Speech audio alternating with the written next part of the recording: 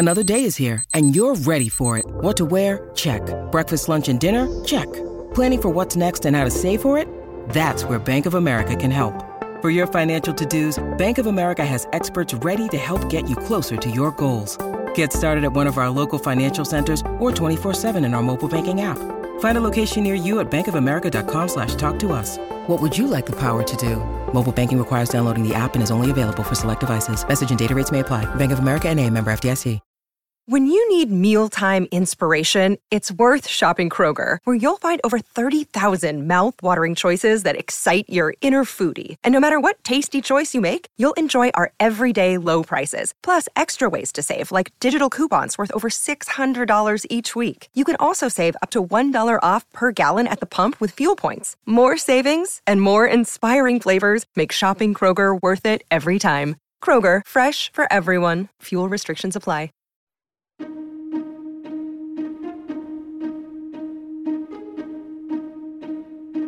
Hello and welcome to the How To Academy podcast, the weekly show brought to you from the home of big thinking.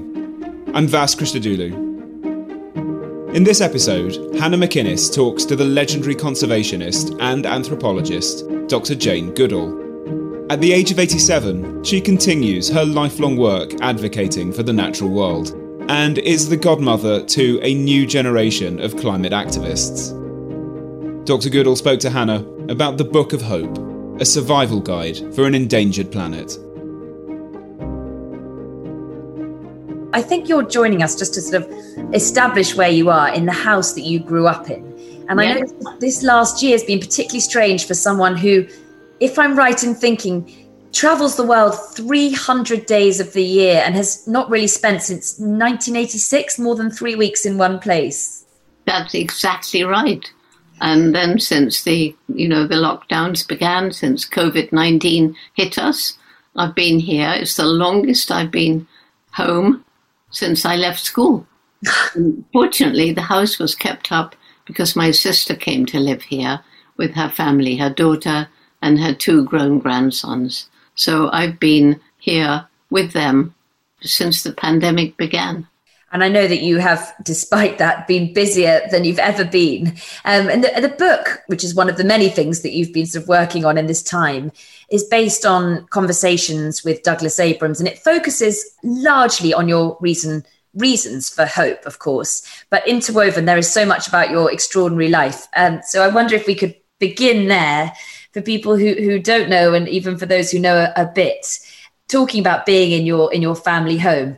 Do you think that the life you went on to lead was sort of on the cards from an early age? I know you loved stories of people who you've sort of now turned into. So Dr. Dolittle was one of them. Yes, Dr. Dolittle. And of course, when I was growing up, it was a long time ago, and there was no television. There were books.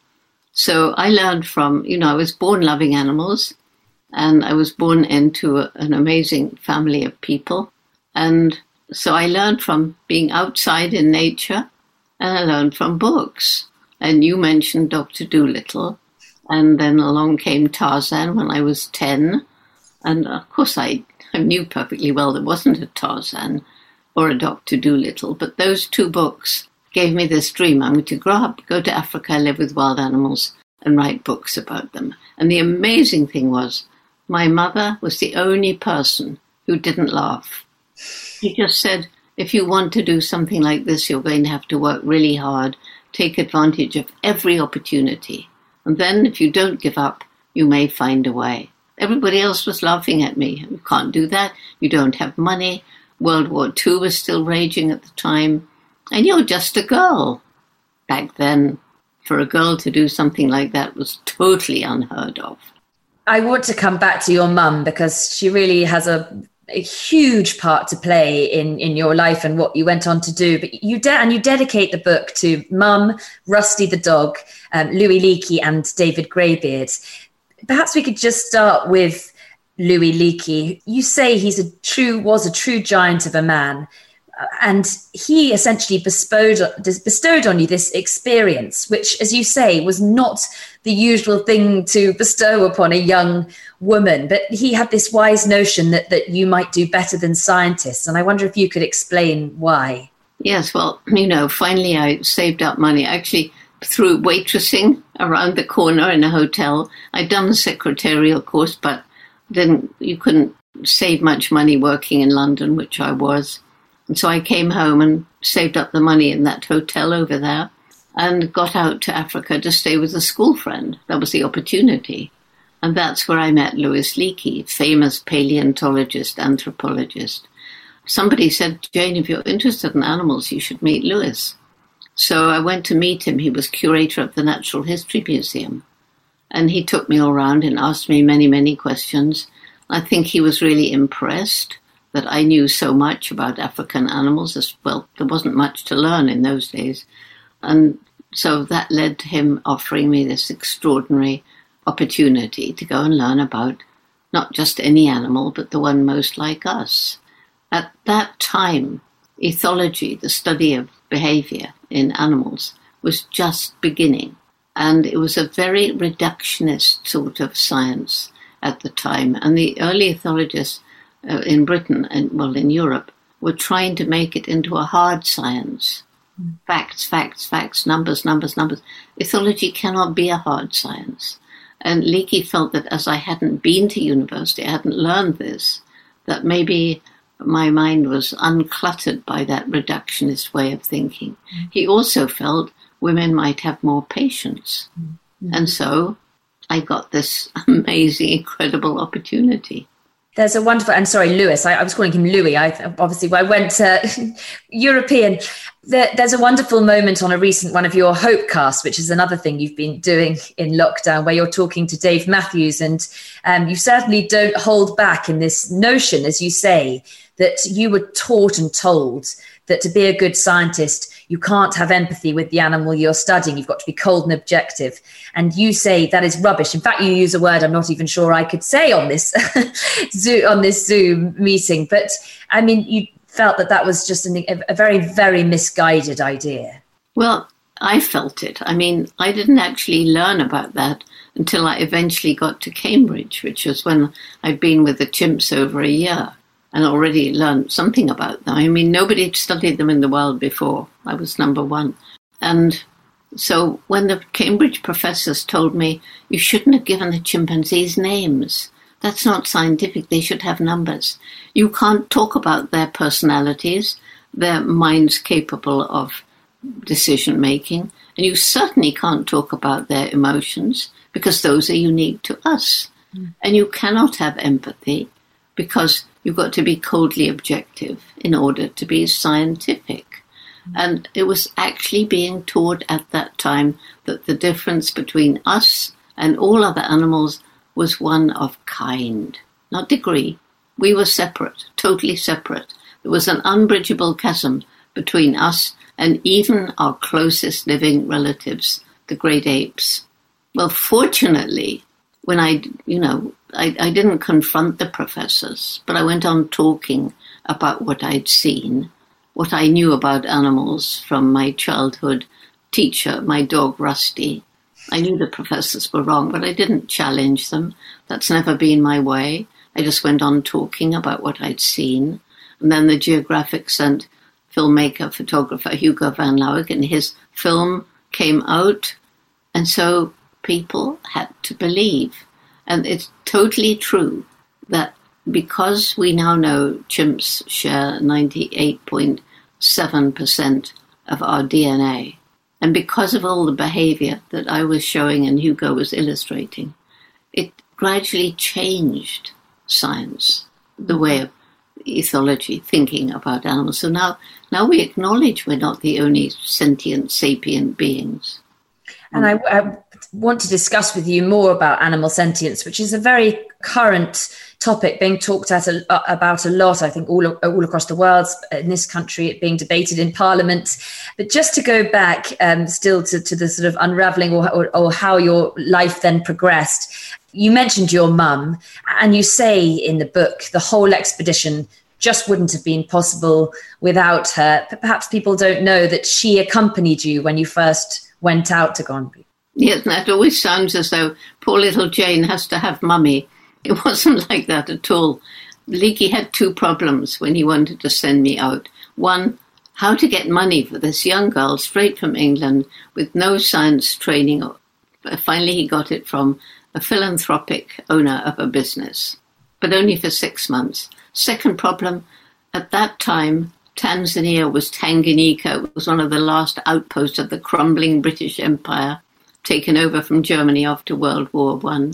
And so the British authorities said, we're not going to take responsibility for a young girl. But Lewis persisted, and in the end, they said, oh, well, yes, but she must come with some European female companion. So Mum volunteered to come. I think Lewis twisted her arm a little, but she was invaluable. I mean, the main thing she did for me was to support me, to boost my morale, because for the first 4 months, the chimps ran away. They're very conservative. They'd never seen a white ape before. And she was there in the evening because I went up every morning before light and came down when it was just dark and depressed. And she said, but Jane, you're learning more than you think. You found that peak. You've got your binoculars. You're learning about the foods they eat, the calls they make, the kind of groups they travel around in, and how they make their nests bending over the branches of the trees at night. So she really helped to boost my morale. Mm. I wonder if you could explain how it was that you had what you call your Damascus moment, really, that turned this love and studying of the chimps into a kind of wider desire to spread the message of hope and also a wake-up call around the world, which you've really been doing ever since. Well, it happened when I did finally get my PhD in spite of everything and built up a research station at Gombe. The research carries on. But it was a big conference that I helped to organize in 1986. And by then there were 6 other chimp study sites. We brought the scientists together, mainly to talk about, does chimp behavior change in different environments and so on. But we had a session on conservation and a session on conditions in some captive situations. And seeing that right across Africa where chimps were being studied, their numbers were dwindling and forests were disappearing. And seeing secretly filmed footage of our closest living relatives who can live for 60 years in cages 5 foot by 5 foot alone in medical research labs. So I went to that science conference as a scientist. I left as an activist. It was 4 days long. And people say, well, it must have been a hard decision. It wasn't a decision. And I call it my Damascus moment because St. Paul left wherever he left from, I don't know, Jerusalem or something. And he left as one of the main persecutors of the early Christians. And something happened to him on the road to Damascus, so that when he arrived, he had changed totally, and he became one of the people who went around trying to convert people to Christianity. So it just happened. I just knew I had to do something to try and help, but I didn't know what to do. I mean, you've been giving talks to thousands and thousands of people ever since you said at the start, without a moment's break, just all around the world. And there's a lovely kind of insight into the book into how that wasn't a natural thing, initially to do. You talk about the first speeches that you did being absolutely terrified. Yes, I mean, right from the beginning, I knew I could write. I mean, that was what I wanted to do, go to Africa and write books about wild animals. That I knew I could do. I've been writing stories since I was, I guess, 5. I have some that I dictated to my mother when I was 5. But speaking, I never spoke at school. I was really, really, really shy. And the first talk I had to give, I swear for the first 10 minutes I couldn't breathe, although nobody noticed, so I suppose that wasn't true. And then suddenly I found it's okay. They're listening to me. I can do it. And, from then on, I found I had a gift not only for communication with words, written, but also speaking. And, of course, I worked on both. You don't just take something for granted and say, oh, that's fine. No, you work to get better and better and better and better, which I did. Mm. But I had the gift to start with. And obviously we're all very grateful that you carried on. And I'm really interested talking about sort of public speaking and about language. around this issue of hope, we don't deny that we're in a very sort of troublesome situation when it comes to the climate and the environment. And I think the good thing is everybody is sort of on the same page in their worries about that. Often the language around climate and the worries about it, about climate change, is quite terrifying language that people use. It's apocalyptic in most cases. I was reading something the other day where somebody said, Martin Luther King, who of course galvanized millions to his cause, said, "I have a dream." He didn't say, "I have a nightmare." And I'm interested to know your thoughts on the right language to use. And of course, the answer is hopefully in the Book of Hope, but whether you think the apocalyptic and very worrying language perhaps make people turn their heads away and sort of bury their heads in the sand. Well, it has had that effect on many, many people. I've met so many people who feel hopeless and helpless, and they see the world as a mess, and there's nothing they can do about it. And the world, as you said, we're in very, very dark place right now. But unless you also talk about the way out of the dark mess at the same time. So yes, let people understand how bad it is, because it is bad, but then there's a way out.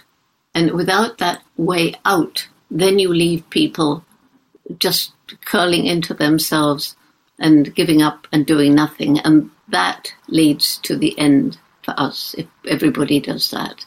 So that's why I've always been talking about hope.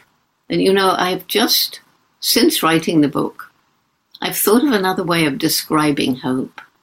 And it's as though we're in a very, very dark tunnel, quite a long tunnel. And right at the very end, there's a little light. But between us and that light, there are so many obstacles and problems. That little light is hope. If we just sit and think with rose-colored spectacles, well, it's going to be all right. Somehow it has to be. I have faith. I believe in God. It's going to be all right. Then we're doomed. But if you take the action necessary and you climb those hurdles and you go around and under and over, you finally reach the hope. So hope is all about taking action, not sitting and waiting for something to happen. And that, I suppose, is, as you discuss in the book, the difference between hope and optimism. Yes, an optimistic person might just say, oh, it's going to be fine. I don't need to do anything. Other people will do it. A lot of people think other people can do it. But, the whole reason I started our youth program, which you probably want to talk about later, but was because I was meeting so many young people who'd lost hope and said, well, we feel like this because you've compromised our future and there's nothing we can do about it. Well, if our young people lose hope, sink into apathy and do nothing, we're doomed, aren't we? I do want to talk about young people. They're one of your 4 reasons for hope. But just leading into that conversation is this idea that you said there are lots of obstacles in the way. And your main message that you take around the world is that we each of us have a role to play, no matter how small. And every day, every single one of us makes an impact upon the planet. And the cumulative effect of small actions that we all take will make a difference. And I just wonder how you stop people from feeling helpless and that their small acts don't make a difference, because many of us feel something bigger, that we have to kind of wait for governments, we have to wait for big business to get on board. And that does make people feel that each individual thing they do, it's very easy to feel that won't make a difference. Yes, I know. And if it was just you picking up trash or saving water, electricity, biking instead of going in a car, or whatever little thing you do, if it was just you, it wouldn't make a bit of difference. But if it's hundreds, then thousands, then millions of people all living ethical lives, making ethical choices each day, like, what do you buy? That's as simple as that. If it harmed the environment, don't buy it. If it was led to cruelty to animals, like factory-farmed meat and eggs and milk, don't buy it. If it's cheap because of unfair wages or forced labor, don't buy it. But you see, in order for everybody to make those decisions, which more and more people are, you have to eliminate poverty. Because if you're living in deep poverty, you have to do whatever it takes to keep yourself and your family alive. You have to cut down the trees. You know it's going to lead to soil erosion, but you need the land to grow food for your family or to get charcoal to sell. And if you're in an urban area, you're going to buy the cheapest junk food. You can't afford to ask those questions because you've got to survive somehow. So solving one problem very often highlights another problem. But quite honestly, the answer to this feeling of helplessness, which I've, explained to so many people, just think, okay, you must have heard the saying, think globally, act locally, right? I was just going to come to your renewed version. Yes. Act locally first. Think of what you can do, something you care about in your community. And hopefully you have a little group that can work with you, because that always makes it much better. And then when you know that there are people all around the world, which there are, doing little things like that, then you dare think globally. And so here's where the media should be playing a much different role. And yes, they need to tell us about the dark side. We need to know. We can't hide from it. We're in a bad spot. But traveling around the world, as I have been lucky enough to do, I've met so many amazing projects and so many incredible people. And if the media just would spend time explaining how, with time or with help, an area that's been totally destroyed, like totally, all the living things gone, but it can come, nature will reclaim it. And animals and plants can start recolonizing. And, media needs to spend more time talking about the incredible people doing wonderful things. That includes children. And exactly, the resilience of nature is one of your other 4 pillars of hope. And it's really interesting to hear you talk about the idea that poverty just must be tackled first and foremost, because we still do live in a world where worrying about climate is just something that you can do if you have the time and the money, and it's just not something. And hopefully, we want to move towards a world where that is something that is much more inclusive of everybody, those sorts of ways of living in a greener way. And you say exactly, there are so many things across the world to take heart from. And your relationships with young people is really one of those things. And I've been listening, as I said, to the Hopecast and hearing these people so young, 12, 13, call in from across the world to sort of talk about how you've inspired them. It's no wonder that they are a great source of hope to you. I wonder, though, can they really create change? Do you feel they can? Because obviously they're not in positions of power yet. I know they can, because they are. And the point is, we're now in, I think it's over 65 countries, hundreds and thousands of groups. And because I learned about the interconnection of things out in the rainforest, every plant and animal species having a role to play in this beautiful living tapestry, we decided when Roots and Shoots began with 12 high school students in Tanzania in 1991, we decided, okay, every group will do 3 projects between them, one to help people, one to help other animals, one to help the environment, because it's all so interconnected. And it doesn't mean that every child must do all 3, but they must share the information. So what began with 12 high school students now has members from even some preschool, lots of kindergarten, very strong in university, everything in between. More and more people who are actually, like members of staff of a big corporation, but basically for youth. And what the young people are doing, the numbers of trees they've planted, the people that they've inspired, the parents and grandparents whom they have changed. I'll give you one story here. I was talking to a CEO of a big corporation. He was in Singapore, actually. And his company has worked really, really hard to be totally zero emission and, off the grid and everything. And he said there were 3 reasons why we changed. Firstly, we saw the writing on the wall. We saw that if we continue to use up finite natural resources at the pace that we are, as we stupidly put GDP growth ahead of protecting the environment. If we go on doing that, that's the end of our business. Secondly, consumer pressure. People are more and more demanding ethically produced products.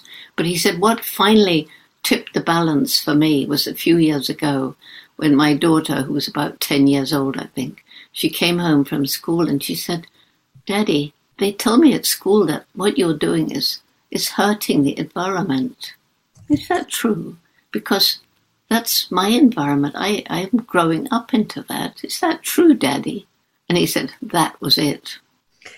I love that story, many stories that you tell. And there's a wonderful story, I think you told it perhaps on a recent podcast, of when the CEOs of some oil companies were investing in Roots and Shoots, and you told them what that meant.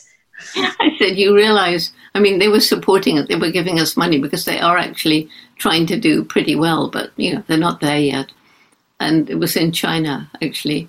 And I said, you do realize that all these young people who you're supporting are being educated to absolutely shun the products that you're producing from oil and gas.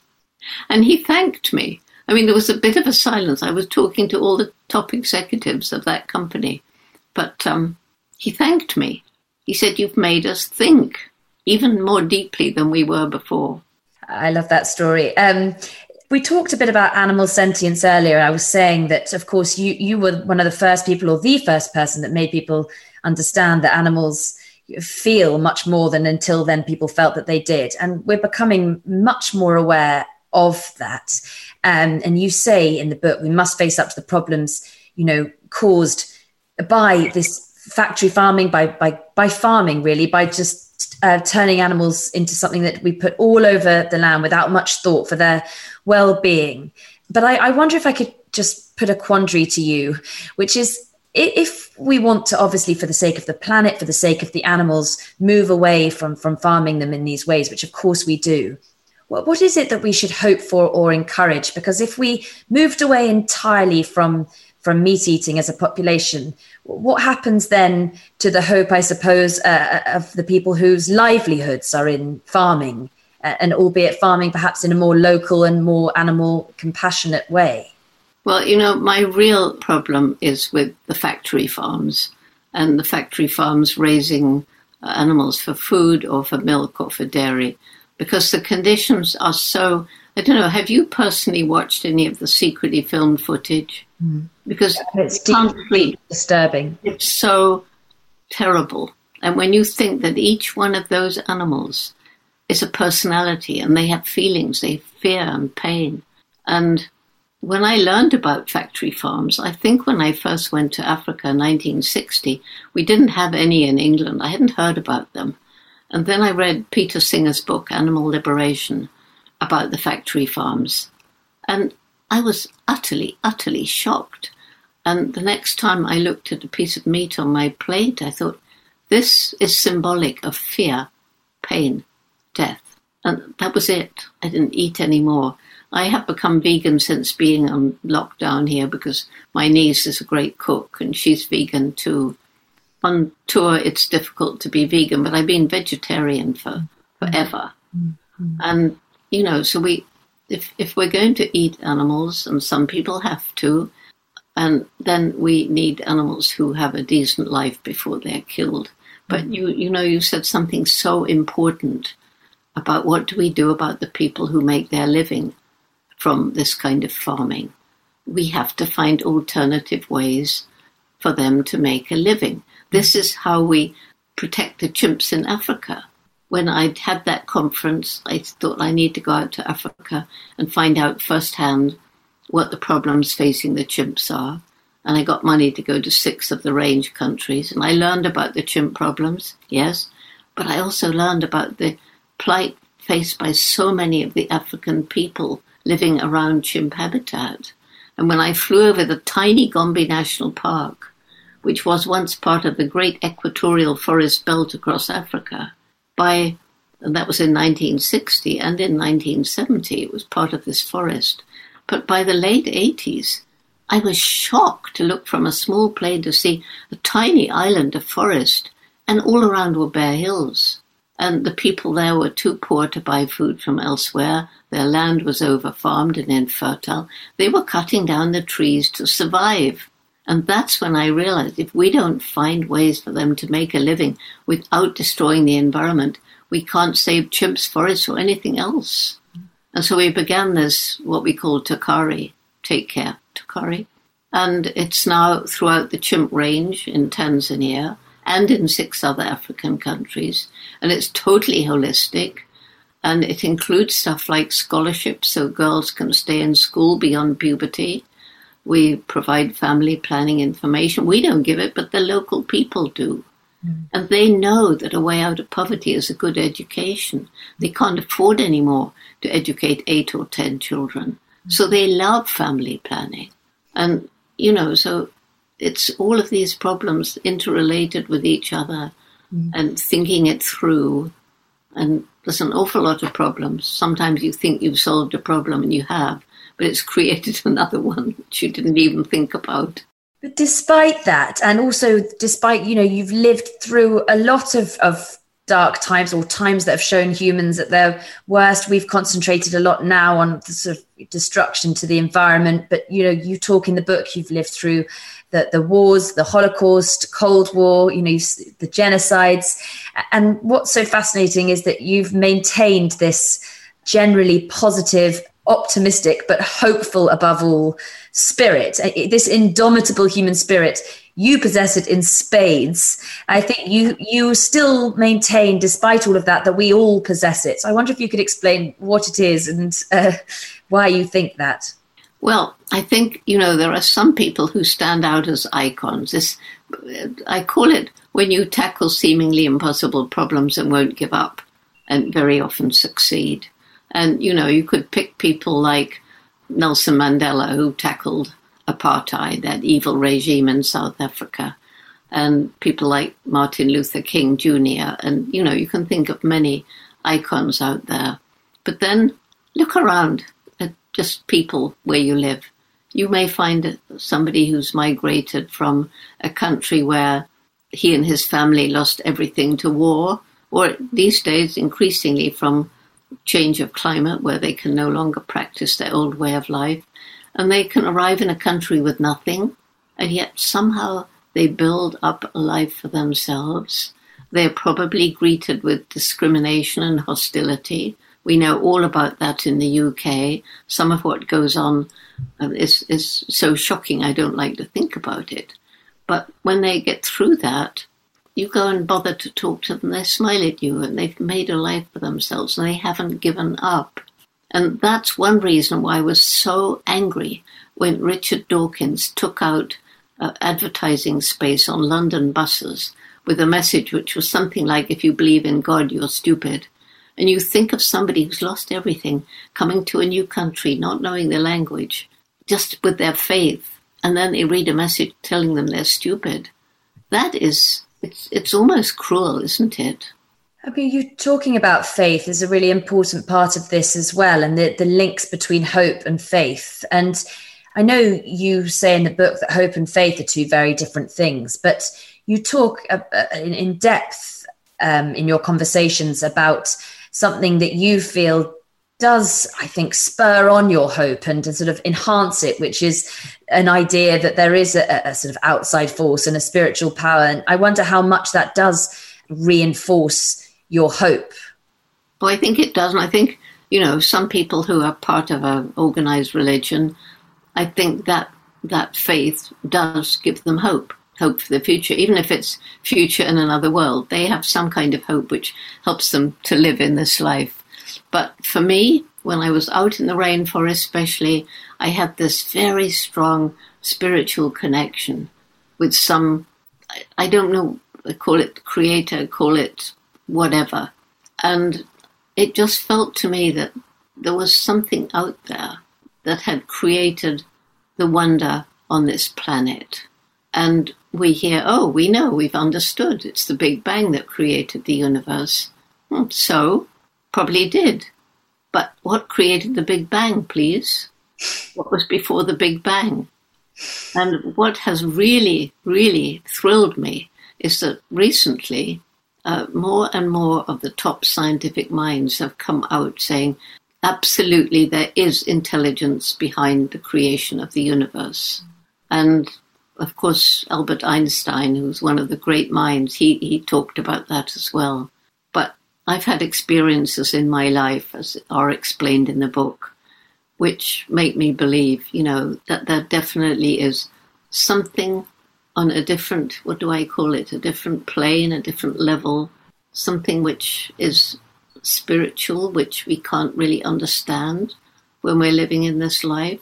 And that's why perhaps the ultimate hope is somebody asked you about your next great adventure, and you said that dying was your next great adventure. And I feel like the most hopeful and inspirational things of all the things you say in the book that feel hopeful, it's almost that sentiment of sort of banishing the fear and being more hopeful about the end, and not the end, as you say. It was really funny because I was asked this question. It was an audience in US, about, 10,000 people maybe. It was a huge auditorium. And I was asked that question. I'd never been asked before, what's your next great adventure? Well, a few years ago, I would have said, going to the wild mountainous forests of Papua New Guinea, unexplored. But that's not for me now. I mean, I'm 87, nearly 88, and that won't happen. So I thought for a bit, and I said, well, dying. And it was dead silence, a sort of gasp, horror, and then a few nervous titters. And so I said, well, when you die, there's either nothing, which, well, fine, it's nothing, or there's something. And I said, I just happen to feel, because of experiences I've had, that there's something. And if there is, what greater adventure can there be than finding out what that something is? And the woman who asked the question, she came up to me afterwards, Dr. Goodall, thank you. I never, ever like to think about dying, but now I think of it differently. So I realized that what we fear isn't the actual death. It's the dying process, which can be so horrible. We began this conversation. I'm wary I'm going to have to relinquish all the many things I want to ask you and move over, because, of course, the audience who are listening in will have their questions. But I just wonder, we began talking about how you're at home because, of course, the pandemic of the last year or so has kept you from traveling. And, of course, it's been tragic in so many ways, not least showing what can happen when we exploit animals in this way, and people know the most likely causes of it, or the given causes of it. But ultimately, does this feel like a time of hope, and the fact that there are more people listening and seeing it as a moment to come together and create change? When you talk about disaster and danger, often do bring out that indomitable human spirit, don't they? Yeah, definitely. And there's no question that awareness has grown. And the problem was too many people were feeling helpless in the face of the problems.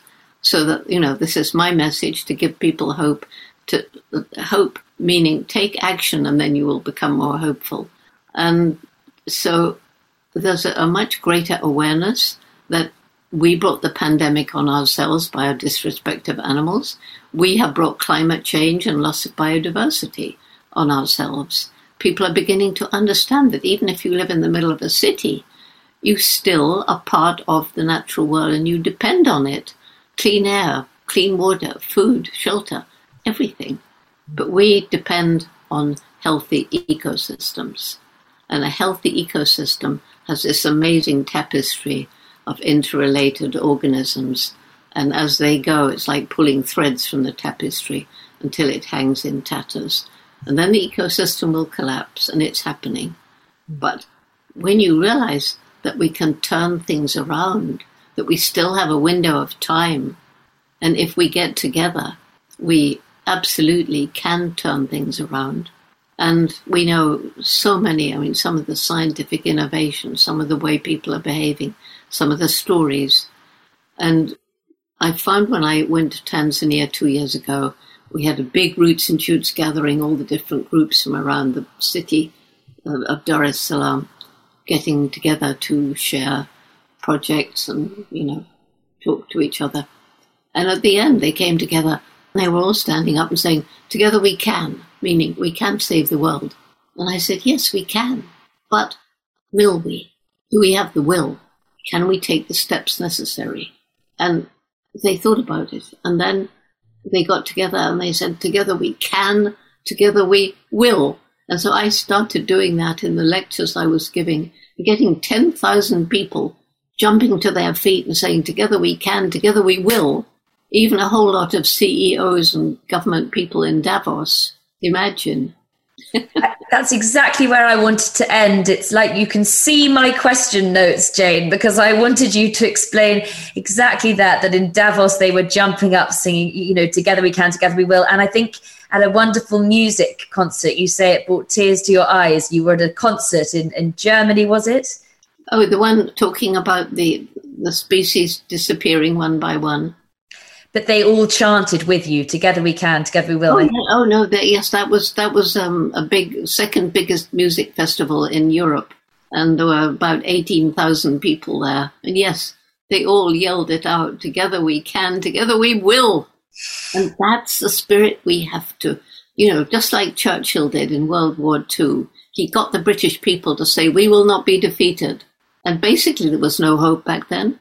I was here in the south of England. We were protected from the might of the Germans by a little bit of scaffolding and barbed wire. We weren't prepared. We weren't prepared for war. And their armed forces were powerful.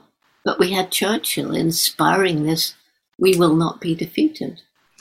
Of course, we're in a very, feels like a very good evening to be having this conversation. I mean, there would never be a bad evening to be having it, but green issues are right across the agenda, particularly here at the moment in the UK. We have the Conference of the Parties starting very imminently.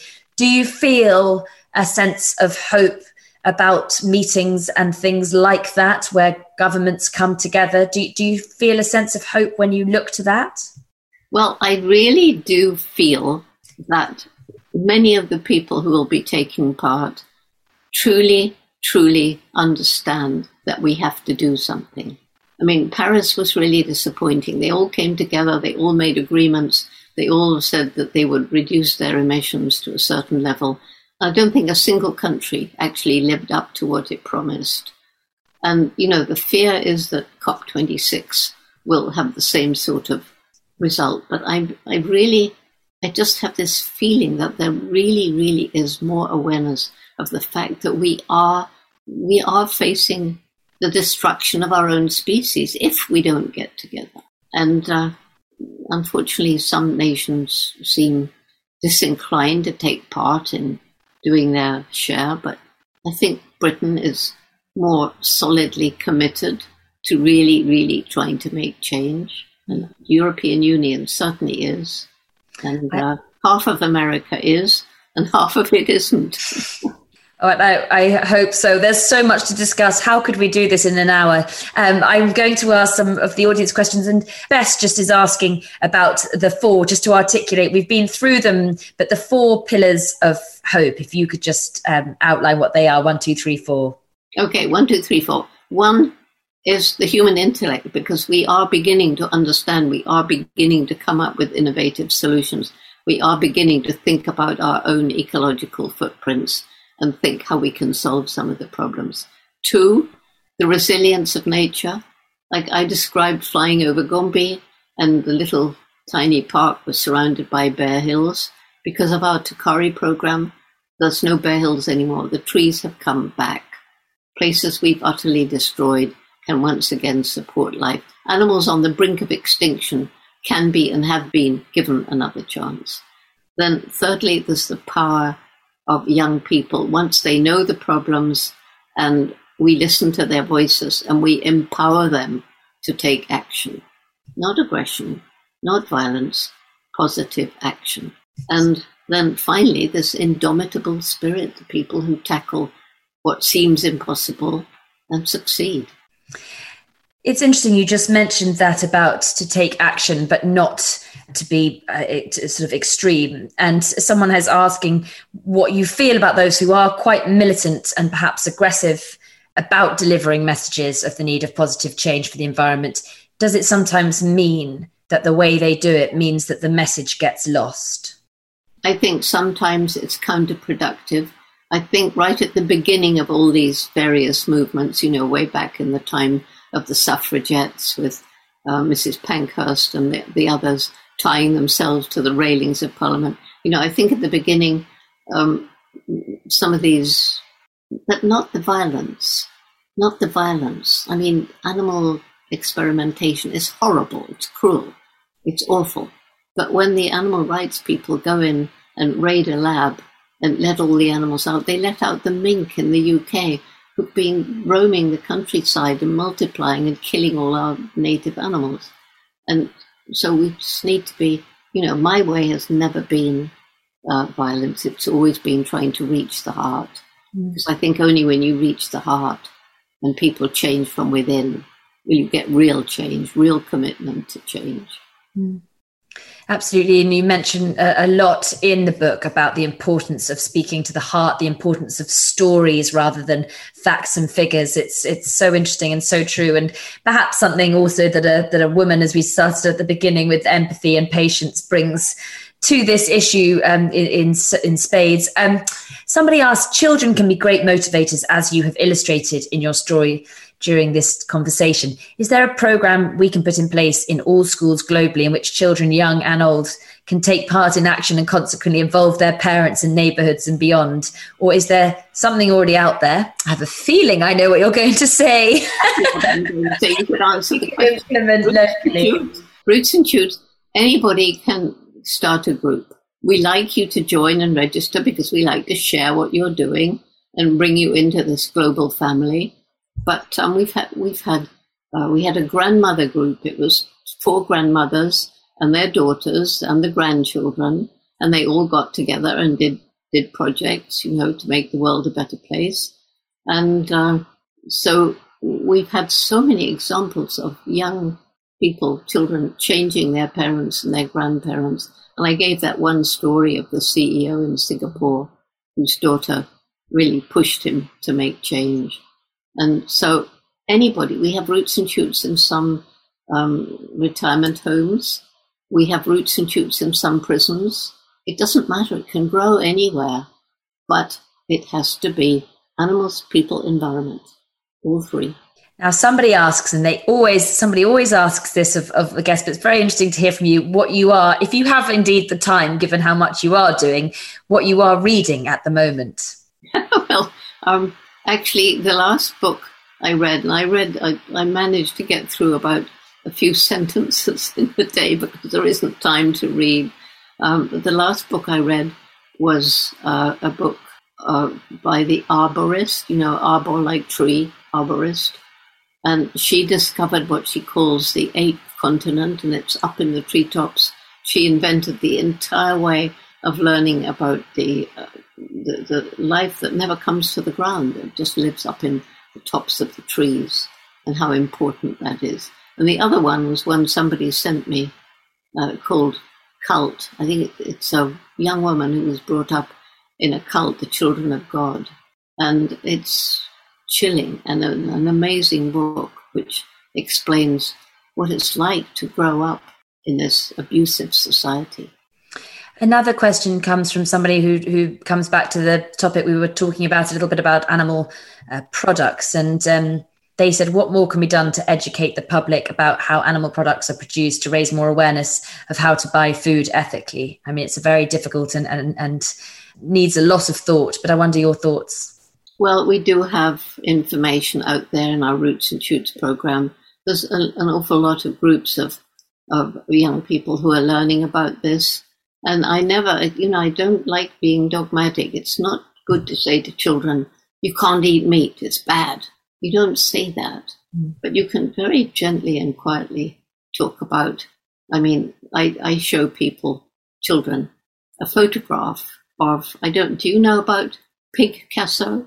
Not Picasso the artist, but Picasso. Yes, I've seen it. It's in your book, isn't it? Yes, it is in my book, even a picture. So that pigs are as intelligent as dogs. I tell stories about, the different things that animals have done, the farm animals. And then I think mostly the children themselves decide They don't want to eat meat. But there are now alternatives to meat. If you can't bear not to eat meat, there's meat alternatives derived from animal I think it's from stem cells or something. Can't remember. But no animals are killed. And once they get the culture, that's it. They don't ever need it again, like yogurt, I suppose.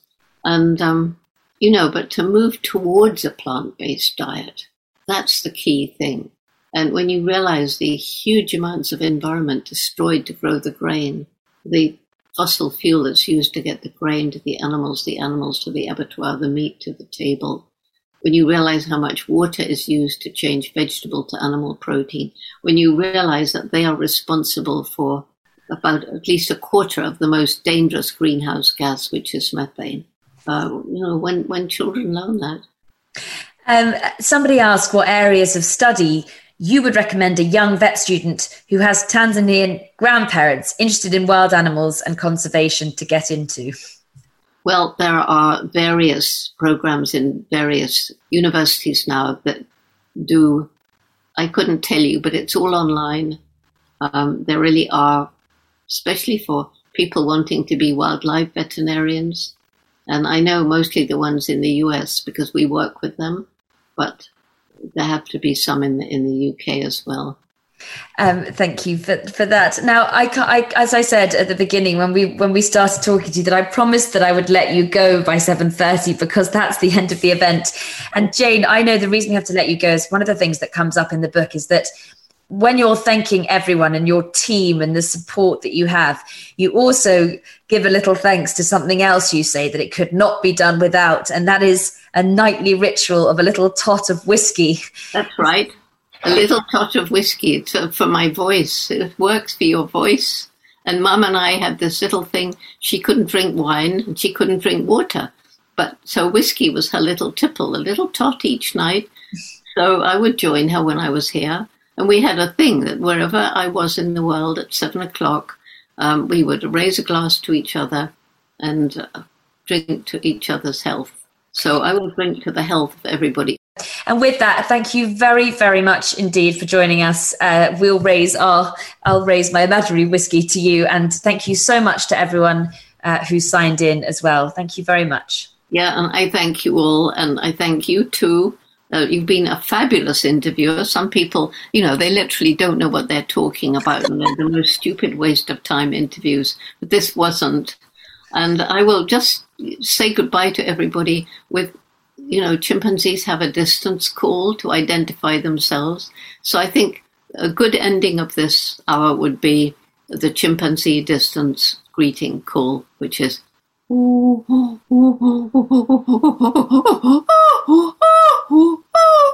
and on top of that, I wish you all would join me and say, together we can, together we will, please. Jane, thank you so much. We will all be doing that. Everyone at home is doing that in their houses very loudly. Good. I'm sure they are. Bye and thank you. This week's episode starred Jane Goodall and was presented by Hannah McInnes. The producers were Esme Bright and myself, and our editor is John Doughty. This November we're hosting a series of free livestream events with the World Wildlife Fund, starring some of the country's most influential environmentalists and climate scientists. If you'd like to find out more, visit us at howtoacademy.com and sign up to the newsletter. Until next time, I'm Vas Christodoulou. Thanks for listening.